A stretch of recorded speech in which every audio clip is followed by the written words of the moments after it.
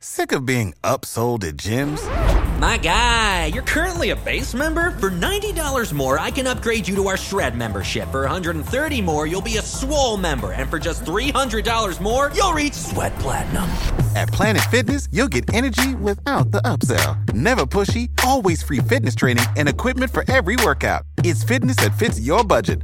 Join Planet Fitness for just $1 down and $10 a month. Cancel anytime. Deal ends Friday, May 10th. See Home Club for details.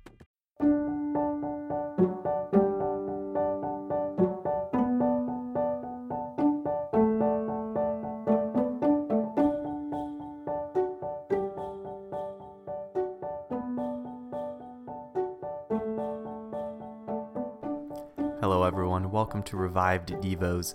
Today's Devo is by Martin Luther. For to which of the angels did he say to them, "You are my son, this day have I begotten you"? Hebrews 1:5. These words are a quotation from the second psalm. We see that the reference here is plainly to Christ, against whom the Jews raged with Pilate, Herod, and the chief priests.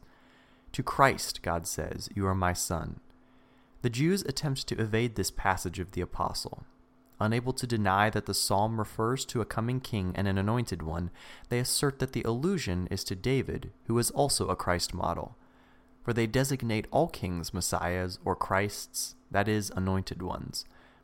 But their interpretation will not hold.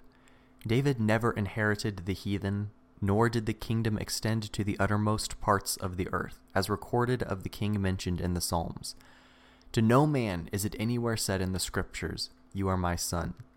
Even when the Jews admit that the allusion of the psalm is to the Messiah, they resort to two evasions. They maintain that he is yet to come, that Jesus Christ is not the Messiah, and that although called the Son of God, he is not God. How will we reply to them? In the first place, we have the testimony of experience that Jesus is he of whom the psalm speaks. In Christ the prophecy is fulfilled and has become history. He was persecuted by kings and rulers. They sought to destroy him and only brought derision upon themselves in the attempt. They were themselves destroyed, as the psalm says. Throughout the world, Christ is recognized as Lord. No king before or since has ruled or can rule to an equal extent.